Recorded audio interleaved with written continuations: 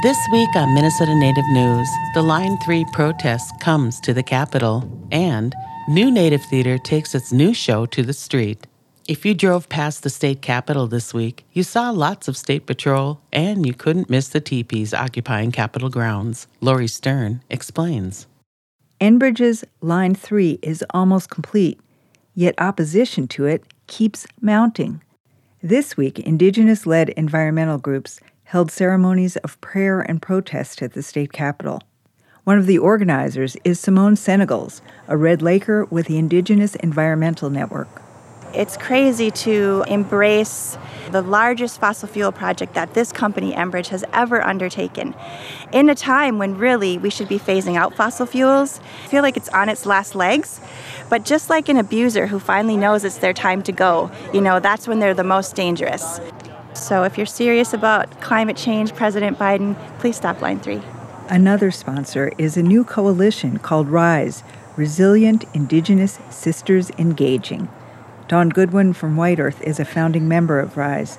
She's been a water protector since she was a young girl. I went to my dad and said, "Dad, what are we going to do if the water gets poisoned?" And he said, "Don't worry, my girl. There's the Clean Water Act." Dawn Goodwin lives on Lower Rice Lake in Clearwater County, which officials say is experiencing exceptional drought this summer.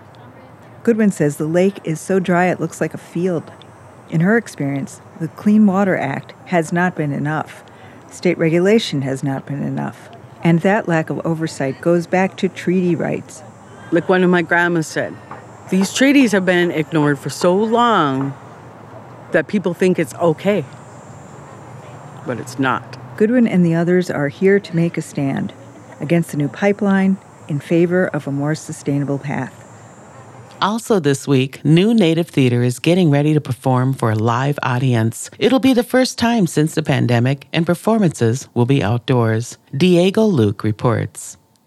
New Native Theater has been practicing over Zoom for most of the summer, but now actors, directors, and crew are rehearsing in person at the Gremlin Theater in St. Paul. Hi? Yeah, hi. We used to say it all the time. The play is called The Unplugging, based on the best-selling book Two Old Women by Alabaskan author Velma Wallace, who lives near Fairbanks, Alaska. The Unplugging takes place after the apocalypse. Two old women are exiled from their village, but learn to survive by traditional ways. Then they meet a stranger from the village that rejected them. It's sadly still as relevant as it was when I wrote it 10 years ago, when I was worried about what happens if the lights go out. This is Algonquin playwright and director Yvette Nolan. The scene that we were doing when you guys arrived was about the arrival of the outside world to their life.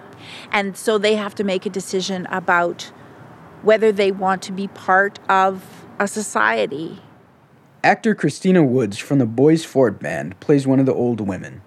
There's a number of moments in the play that choke me up.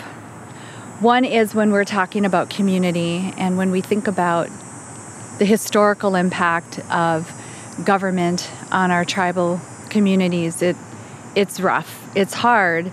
And this play makes me think about what my ancestors went through in order for me to be here to even do this play. Christina Woods is a first-time actor, but she has long experience in the arts. She is executive director of the Duluth Art Institute. And I'm the first Anishinaabe to be in this leadership role. And it makes a really big difference to come in with a lens that can see the absent narratives.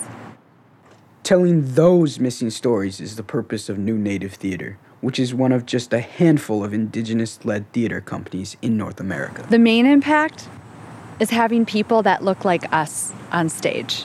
And you'll see a lot of people in the audience who look like us on stage.